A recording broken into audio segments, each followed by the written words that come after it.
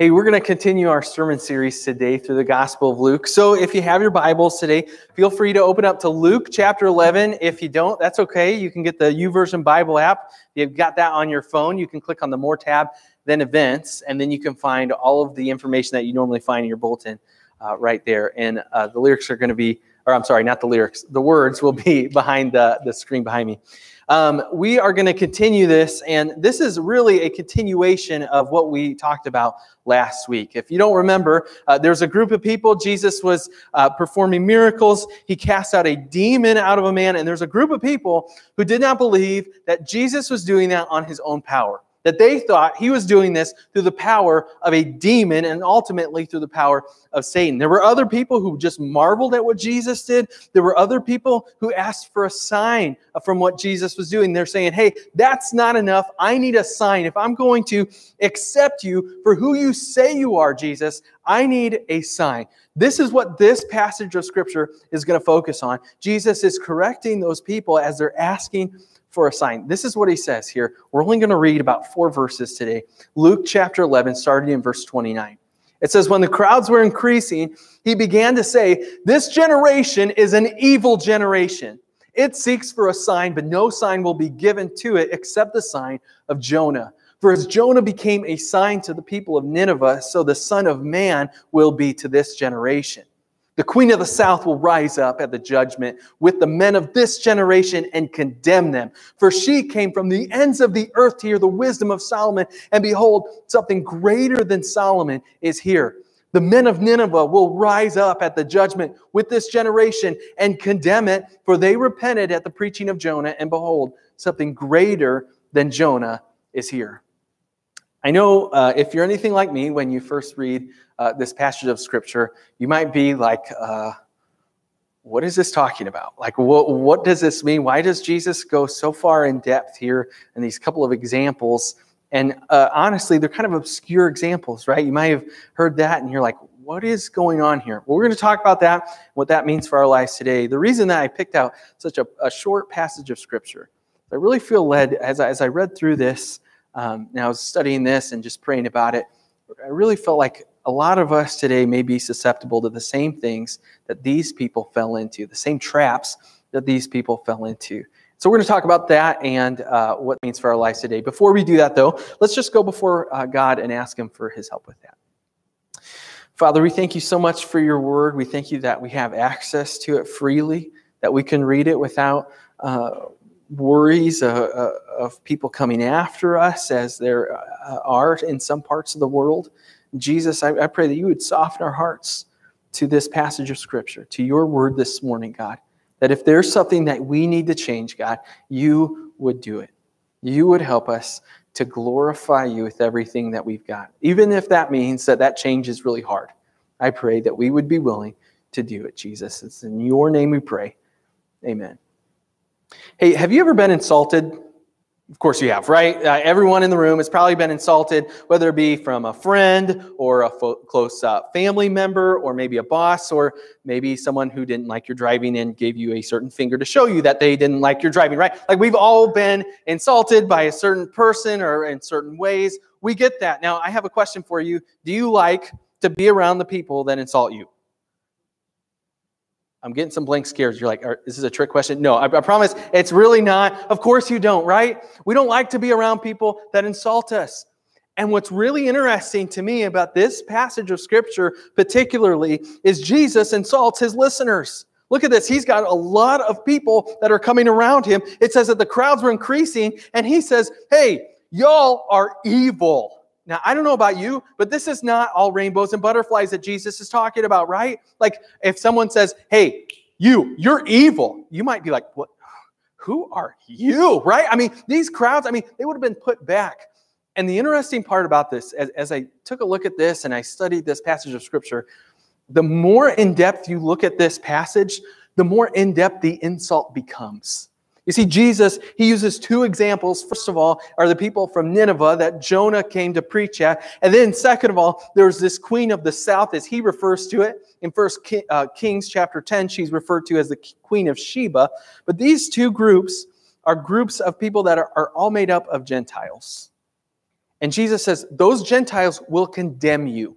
Now, for an Israelite to hear that, Israelites, they thought they were everything. I mean, they thought, man, we're the center of the world. God loves us. He hates everybody else. I mean, they had it kind of off base here. Remember, because God used Israel to reach the entire world with his message of love and redemption for everyone. Israel became very insular-minded. And so when they're saying, or when Jesus is saying to them that there are Gentiles that are going to judge you, that are going to condemn you, this is a huge insult. I want to go over these two examples that Jesus uses here, because as we look at these examples, the insult just stacks up and up and up. It says in verse 30, for as Jonah became a sign to the people of Nineveh, so will the Son of Man be to this generation. Now, you might be asking, okay, what's up with this? What's going on? Well, we're probably all familiar with the story of Jonah, right? It's an Old Testament prophet. God calls him to go to a Gentile city, very evil Gentile city known as Nineveh.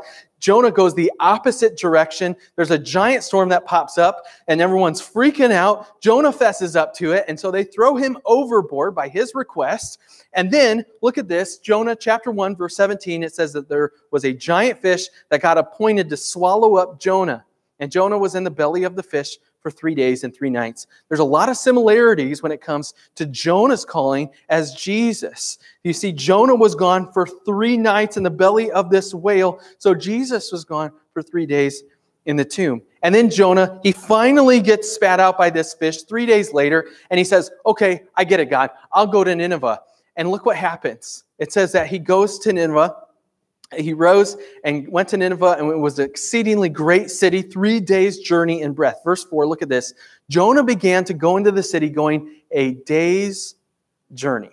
Now, here's what they don't tell you in Sunday school when you're a little kid, when they're teaching you the story of Jonah.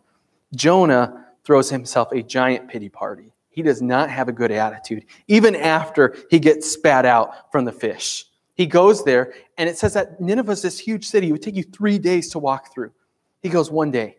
And this is his message. Look here in verse 5. in the end of verse 4, it is just a pitiful message. If I gave a message like that, you'd probably fire me as your pastor. It's literally like a sentence long. He says, yet 40 days and Nineveh shall be overthrown.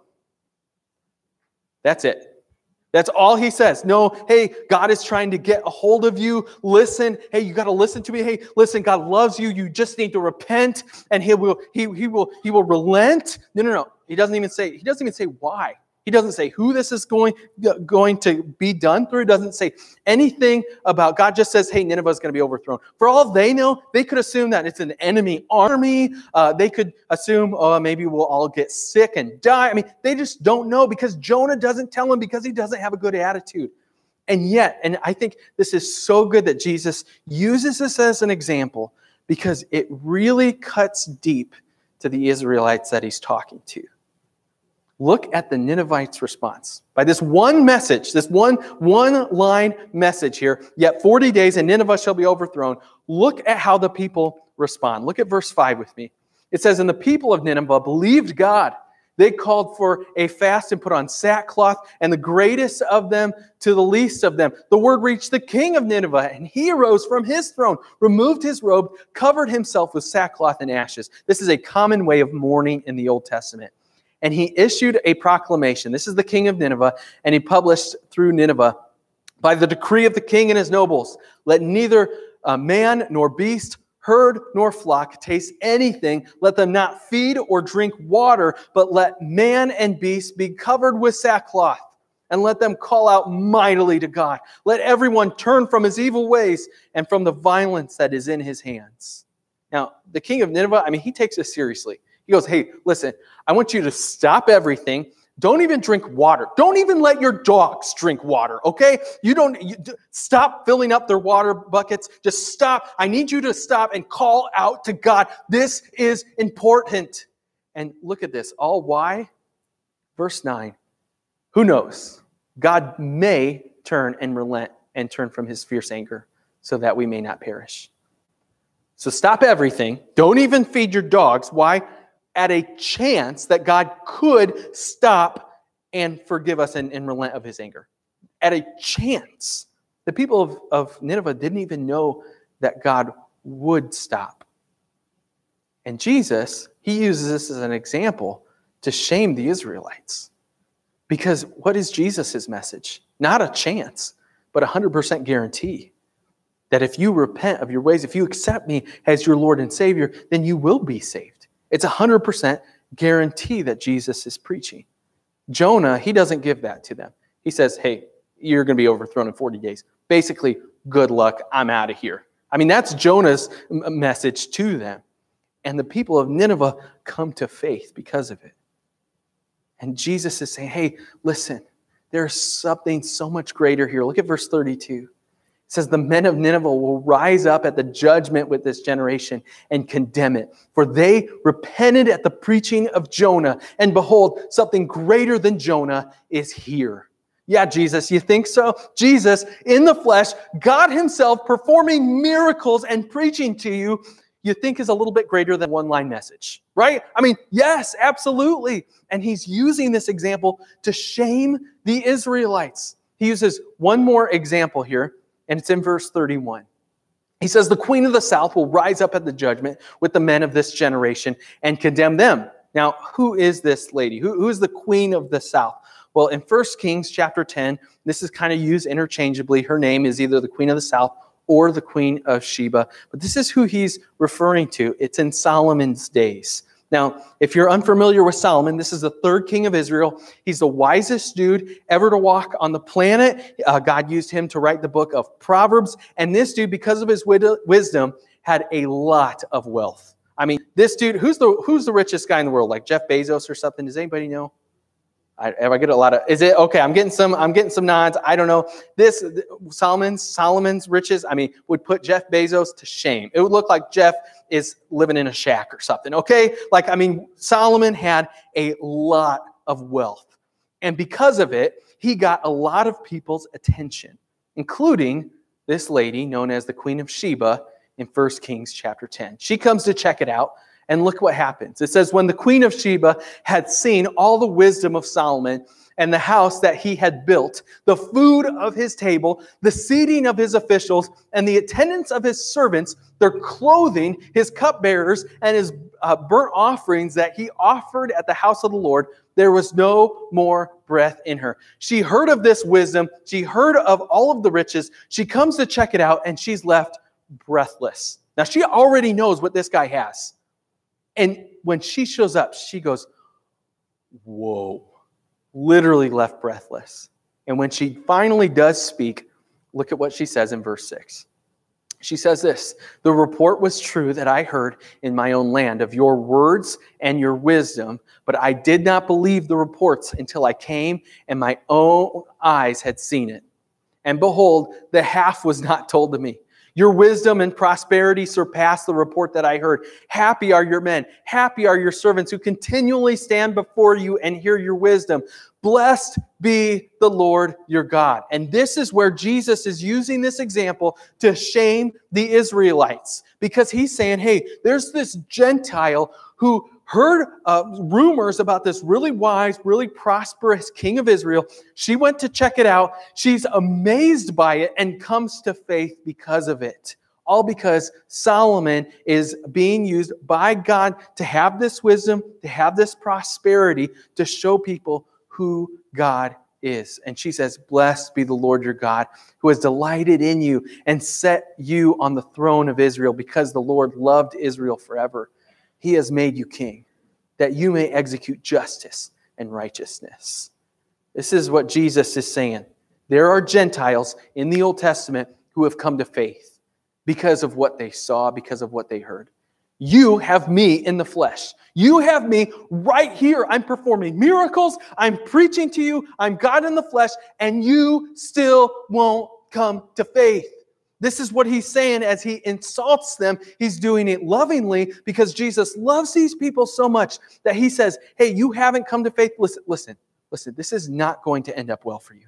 This is not going to end up well for you. There were these people who came to faith basically on little crumbs of truth. You have me, the truth, in your sight, and you still will not come to faith. Now, we look at these people and we might be saying, okay, Guys, yeah, Israel was way off base. It's absolutely true. They should have believed Jesus. They should have had faith in Jesus. That is true. But honestly, I think that many of us are susceptible in our culture today to falling in the same trap that they fell into. I think there are about 4 different traps that these people fell into that we are susceptible to fall into today, that we could veer off course and fall in the same traps. Now, before I get into that list, I just want to commend you all.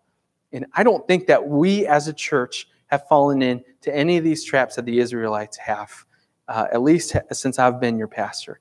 And I want to just commend you. Again, I know I've said this before, but we've made a lot of changes in the past couple of years. That's hard for a church to go through. That's really difficult. And you guys have done amazingly with that.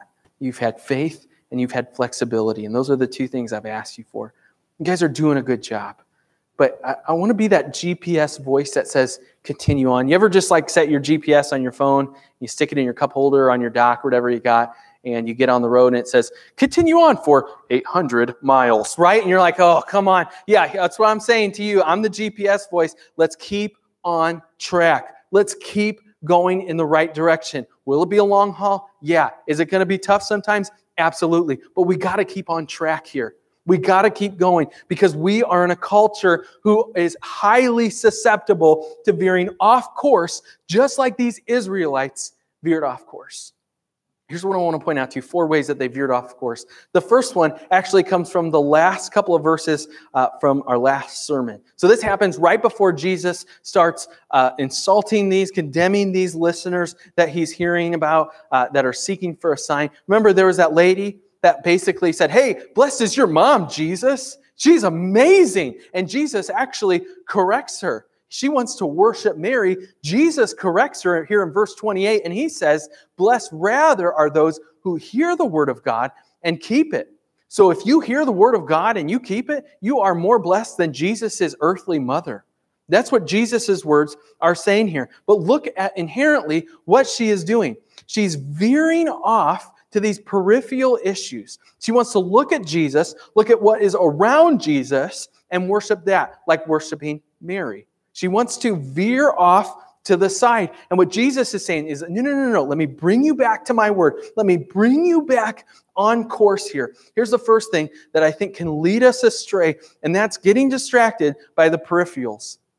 As a church, it is extremely easy for us to be distracted by the peripherals. If this is to follow along with the GPS analogy that I gave earlier, this would be like the billboards on the side of the road. Hey, turn off here. Come eat. Turn off here. Go do this. Think about this. Hey, what if we take this alternate route? As a GPS voice, I want to say, no. We got to stay on track and focus Jesus here as our center, just as we talked about, focus on his word, because it's so easy to get distracted. It's so easy to get distracted and focus more on programming than our purpose. It's so easy to get distracted by saying, oh, you know what? I think we should go do this or go do that or go do this, and totally leave our purpose as a church. We have got to stay focused. Psalm 119 puts it like this: I will meditate on your precepts and fix my eyes on your way. As a church and as individuals, this is what we have to do to be focused on God, to meditate on his precepts and fix my eyes on your way. We have got to not get distracted by the peripherals. If you look in history, churches oftentimes get distracted by different things. I'll give an example, and I've given this example before, of the missionary church. That's the denomination we're a part of, if you're not familiar with that. But there have been several denominations who have merged to become the current missionary church that we know today. If you follow one of those mergers back, you will get to Bethel Missionary Church, who was one of the first missionary churches around to be planted, again, if you follow a certain merging back to it. But that was my home church. It's over on County Road 7 over in Elkhart County, in between Goshen and Wakarusa. And the reason that this church was started was because there was a guy who went to a Mennonite church, Yellow Creek Mennonite. It's on the County Roads 38 and 11. I would pass by it every day on my way to high school. It's still there today. You can find it. But he would go to that church, and he had some crazy ideas that they kicked him out for. You ready for these crazy ideas? He wanted to have a 4-part harmony in church. He wanted to have Sunday school. I know this is crazy, so stay with me. I know they're out off the wall, bonkers ideas here. He wanted to, get this, speak English instead of German in the church. I know, crazy. That way everyone could understand. He also wanted to have camp meetings so that people could come to faith easier. I mean, these are just off the walls ideas, right? I mean, but we look at these ideas and we go, man, that's just laughable. I can't believe you kick somebody out of your church for wanting to have Sunday school. Like, come on, like that's crazy, right? And we can laugh at those ideas that have happened in the past, but I've often wondered, what are those things that, man, the church is doing today that hundreds of years ago, or in the future, hundreds of years in the future, they're going to look back and laugh at and go, man, I can't believe you were focused on that.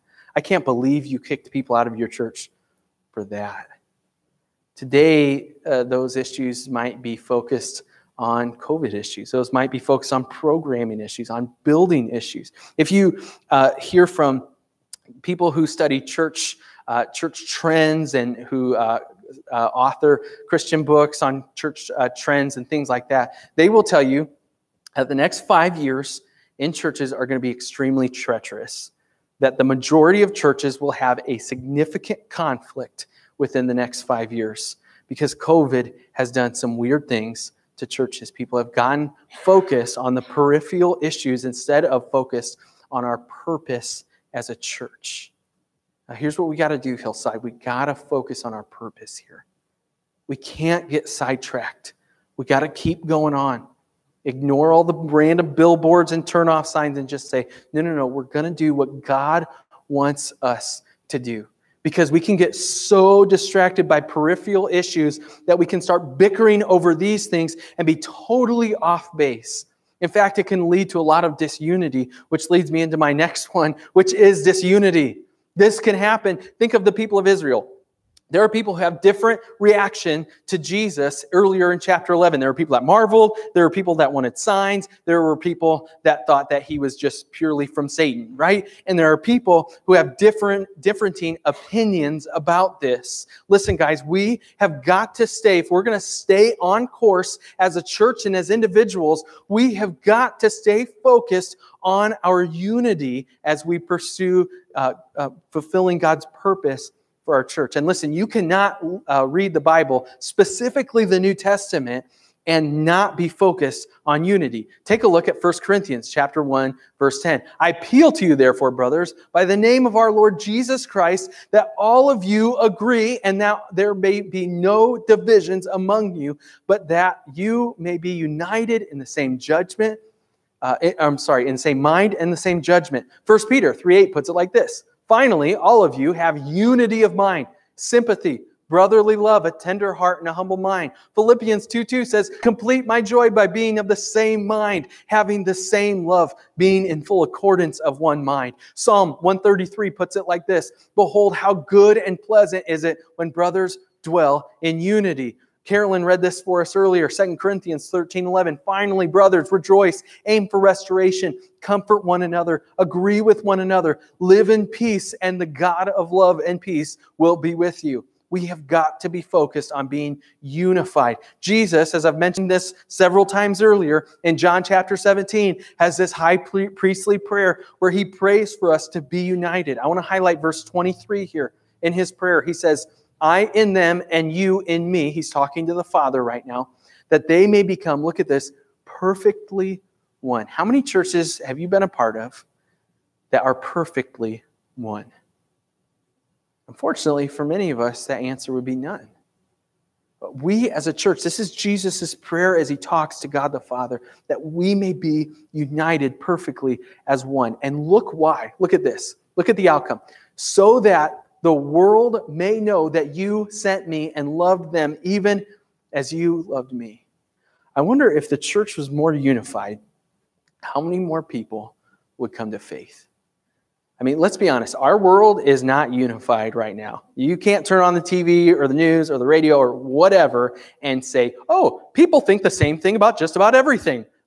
Actually, the opposite is pretty much true, right? People think differently about just about everything that there is to think about out there, right? Why should the church be that way? It shouldn't be. The church should be so focused on Christ, so focused on His Word, that we always agree that what Scripture says goes. And we say, all right, this is where we're going with things. We don't always agree with it. We don't always understand it. But if God said it, we're doing it. And we are going to stay unified so that the world may know that God loves them. And there's a God out there that loves them so much that He wants to have a relationship with them. In fact, that He would go to the ends of giving His life on a horrific cross so that He could have a relationship with each and every one of us. This is what Jesus is saying. That's the level of unity that we need to have. The third one comes from the fact that the Israelites are right now, there's a group of them at least, that are looking for a sign. They're looking for a sign from Jesus. They're saying, hey, give us a sign so that we know that you are who you actually say you are. Now, I want you to think about what they're doing.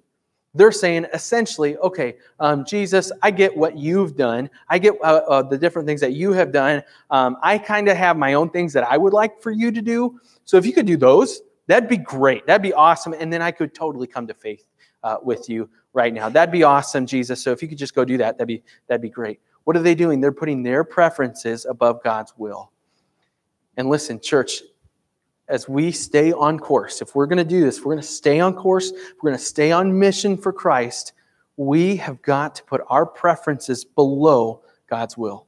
We've got to put God's will above everything and say, you know what, we may not like this, but we know this is what God wants us to do, and so we're going to do it. Just like Matthew chapter 6, verse 33, Jesus puts it like this, but seek first the kingdom of God and His righteousness, and all these things will be added to you. Jesus, as He's praying to God the Father towards the end of His life, earthly life here on earth, says this, Father, if you are willing, remove this cup from me. Nevertheless, look at this, not my will, but yours be done. You know, a lot of people would say, man, putting my will below someone else's, that's not great. I don't necessarily want to do that. And yet, look at this. Jesus does that with God the Father. He says, not my will, God, but yours be done. Even though Jesus is equal with God the Father, He puts His will below God the Father to enact His plan for salvation for all. We need to do the same. Because as a church, man, if we just say, man, I have preferences and I want them met above all, and it is not going to end up well. But again, can I just commend you guys? Can I make you feel good real quick? I don't know if you knew this, but about a month ago, this room had green carpet on the floor and red carpet on the stage, right? Not the most up-to-date stuff. Most of the time, when churches paint and recarpet, there are a lot of complainers out there. A lot of people who say, oh, I think you should paint it this color. And you know what? I don't think there's anything wrong with that carpet. I think the green carpet was fine. Let's keep it. I can't tell you how many pastors I've talked to have gone through renovations, and all they get is pushback, and all they get are complainers. Can I just brag on you guys for a minute? I haven't gotten one person who doesn't like this carpet. And maybe you don't. Maybe you're saying, I think this is the ugliest thing in the world. I can't believe you picked this out. Who picked this out? Who was the committee that did this? This is ugly. I should have been on that committee. I could pick out something way prettier than that. I didn't get any of that. And can I just brag on you guys? I think that's amazing. And thank you for your faithfulness and flexibility. Even if you hate this carpet, thank you for keeping it to yourself, because that's unhelpful, right? Like, just thank you. You guys are doing a great job. But again, I'm that GPS voice saying, hey, keep on going on. Keep on the course. Don't get distracted. Keep on putting your preferences below God's will. Keep on putting God's will above everything. Because here's the problem. If we just put our preferences above everything, you know what this turns into? This turns into a really bad country club. I mean, this turns into a club where people bicker and they fight, and a few get what they want, but everybody else gets mad, and it just doesn't turn out well. Hey, listen, church, we have got to keep putting God's will above everything else. Because when we continually put our preferences above everything else, and we become more of a country club than a church, we forget our purpose. I think Israel, in this instance, when Jesus is correcting them, Israel has as I said earlier, lost their purpose. Remember, God worked through Abraham to bring up a nation so that he could reach the entire world with his message of redemption, and that there is a God who loves them so much that would go through everything in order to have a relationship with them. They've forgotten that. Israel right now hates Gentiles, which why, again, would this message that Jesus is telling them would be incredibly insulting. I mean, just incredibly insulting. They've forgotten their purpose. As a church, we cannot forget our purpose. As individuals, we cannot forget our purpose. And you might be saying, okay, what is that purpose? We look at a few different passages of Scripture. First of all, this one here, Matthew chapter 22, most often referred to as the greatest commandment. Someone asked him, "Teacher, which is the great commandment in the law?" And Jesus answers them by saying this, "You shall love the Lord your God with all your heart, with all your soul, with all your mind. This is the great and first commandment, and the second is like it. You shall love your neighbor as yourself." On these two commandments depends all the law and the prophets. The Pastor Josh translation of that is to love God with everything you got and love others as yourself. That's what we got to do. So that's the first one. And the second one is from here, Matthew chapter 28. This is the Great Commission that Jesus gives his disciples and all of his disciples here, including us, right, to go out and to make disciples. He says, "Go, therefore, and make disciples of all nations, baptizing them in the name of the Father and of the Son and of the Holy Spirit, teaching them to observe all that I have commanded you. And behold, I am with you always to the end of the age." Here's the two passages of Scripture that we say, okay, as a church, our job is to love God with everything we've got, love others, and make disciples. So this is how we put it at Hillside, that God put us here, help people be connected with Jesus. So we have 3 C's, connected with Jesus. That's asking people to have a relationship, inviting them to have a relationship with Jesus, helping people to be connected and changed by Jesus. So this is that life transformation process. And lastly, to be committed to the mission of Jesus. That's where we start this process all over, and we tell people about who Jesus are, but we also have people that are committed to this, that go out, that tell their neighbors, their coworkers, their friends, their family members who don't know Christ, who he is, that there is a message of a loving God out there who has done everything, gone through everything to have a relationship with us. It's a free gift. All we need to do is accept.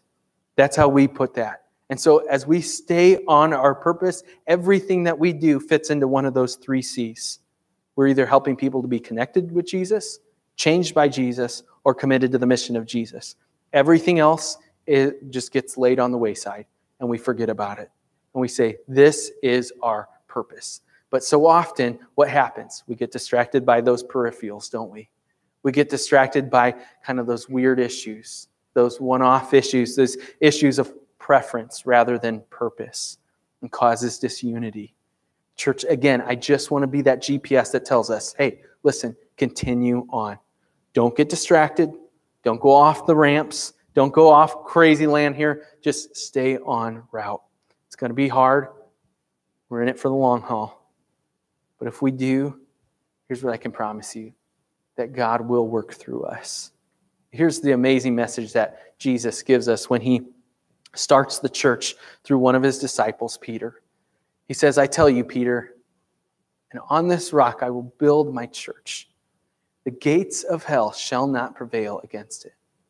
We know that the church will prevail. So the question is, are you going to be a part of that church? Are you going to choose to say, you know what, I'm not going to let my preferences drive things, and I will be unified with Christ and with other believers? I'm going to do this. I'm going to be honest. We have it really good in our culture today. I mean, we can go to church. No one interrogated you before you came here. No one pulled you off to the side of the road, held a gun against your head and said, if you come to church this morning, I'm going to kill you. That's pretty good. We have it good here. You can pull out your phone and you can open up this app right there and just open up the Bible. I mean, it's really, really simple. And no one's going to stop you. We have access to God's Word. That's not everywhere in the world that's like that. If you're a believer in North Korea or in China or Afghanistan today, and you pulled open that Bible app in public, it's not going to end up well. fact, do you know what they do to pastors in China if they know that you are meeting in a church that is not sanctioned by the state? If they figure that out, they will show up on a Sunday morning, not to worship with you, but to arrest your pastor and throw him in jail so that you can no longer do what you're doing. I have never been threatened to be thrown in jail, and I count that as a blessing. You know what happens if they find that you have the YouVersion Bible app on your phone in Afghanistan? You pull that open, and a member of the Taliban is right there. They will pull out a gun. They put a bullet in your head. That's sad. Last week, that's why we prayed for the believers in the church in Afghanistan. Listen, church, we have it really good. Let's not blow it. Let's not hear what Israel heard from Jesus. It said there were Gentiles who came to faith on crumbs, and now they're going to condemn you. Would Jesus look at the church today in our culture in North America and say, the church of Afghanistan is going to judge you and condemn you? The church in North Korea, the church in China condemns you and judges you because you had everything going for you. And you got distracted by the peripherals. And you became disunified. Listen, I'm not suggesting that I want a government to come in and arrest me or shoot people for having the Bible app. I don't think that's a good idea either. But here's what I do know. That the gates of hell will not prevail against the church. Let's be a part of God's church. And let's not get distracted. Let's continue on to stay on the course and glorify God above everything else. Not putting my preferences above anything, but putting God's will and His purpose for our church and us as individuals above everything.